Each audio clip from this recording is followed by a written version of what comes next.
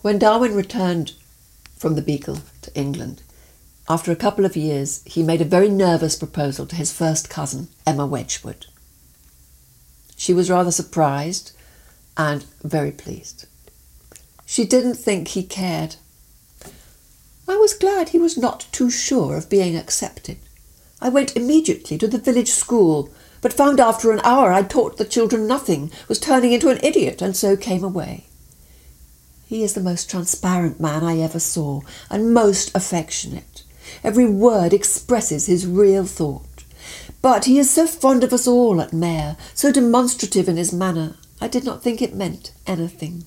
The week I spent in London, earlier, I felt sure he did not care about me.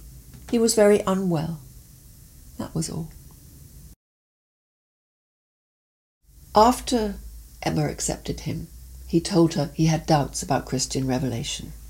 This was the source of the great gulf in their marriage, which both of them tackled with honesty and pain and integrity all their lives.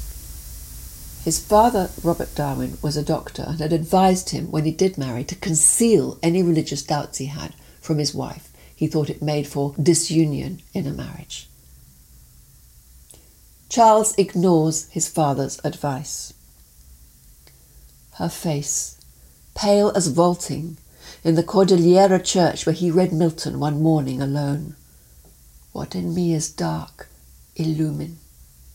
He's trying to heft his doubt about Christian revelation. The leaves of his life are gossiping around him.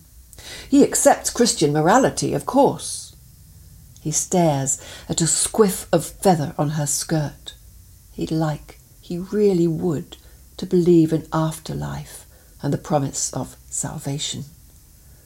A sudden flush, like coral cloud in eastern sky, a photochemical exchange on a face he's known since he was small, marks passage of the prayer that must be moving in her mind like dolphins underwater. God grant he change. He's sure now morality has organic origin. Luckily, there's no doubt how he ought to act. He stares at a caryatid holding up the mantelpiece. He's known this too all his life. As for salvation, other people find the arguments convincing. Their eyes meet. There's that, at least. I can't. One of the things that happened to me this year while I was working on the poems was I really sort of fell in love with Darwin and his wife and their relationship. He was an enormously conscientious man, very, very affectionate. And the centre of all this affection was his relationship with Emma. They were immensely honest to each other, always. They laughed a lot. There were always moments of sort of scratchiness when each one of them would turn it with a laugh. And that's recorded by the memoirs of several of their children, by Francis and Henrietta in particular. In The Origin of Species, Darwin does not mention man at all, the origin of man. He was only anxious to describe the principle of evolution. And so that meant that he did not actually publicly disavow the existence of God. And this was very lucky for the relationship he had with his wife, Emma. The open window. There is no greater mystery in the whole world, as it seems to me, than the existence of sexes, he wrote in a letter to his friend Henslow in 1860. He's glad that she is glad. He has not publicly rejected a creator, and he hardly mentioned man.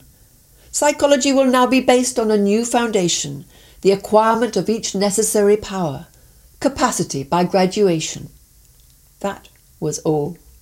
The soon-to-be Archbishop of Canterbury explains you can, indeed, square evolution with a God. God operates through the slow work of natural cause.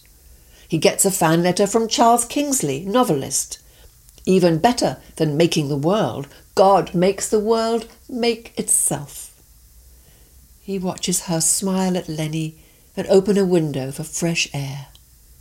Religion, the burned heart in its thorns, a rock face shot with quartz on which the sun shines as it rises, lighting the rock to fire. People often died in childbirth at that time. She wrote him a note because she was so scared that if she died in childbirth, she wouldn't see him again. We don't know what happened between them, but what we do know is that he wrote a little message on the edge of her letter, folded it up, and left it to be found after his death, 50 years later. He leaves a message on the edge. He kept her note all his life. He must have said something then, but he wrote to her too on the outer fold. No one knows when. He was maybe quite old. He wasn't blind to where his thought led, what she thought she'd lose.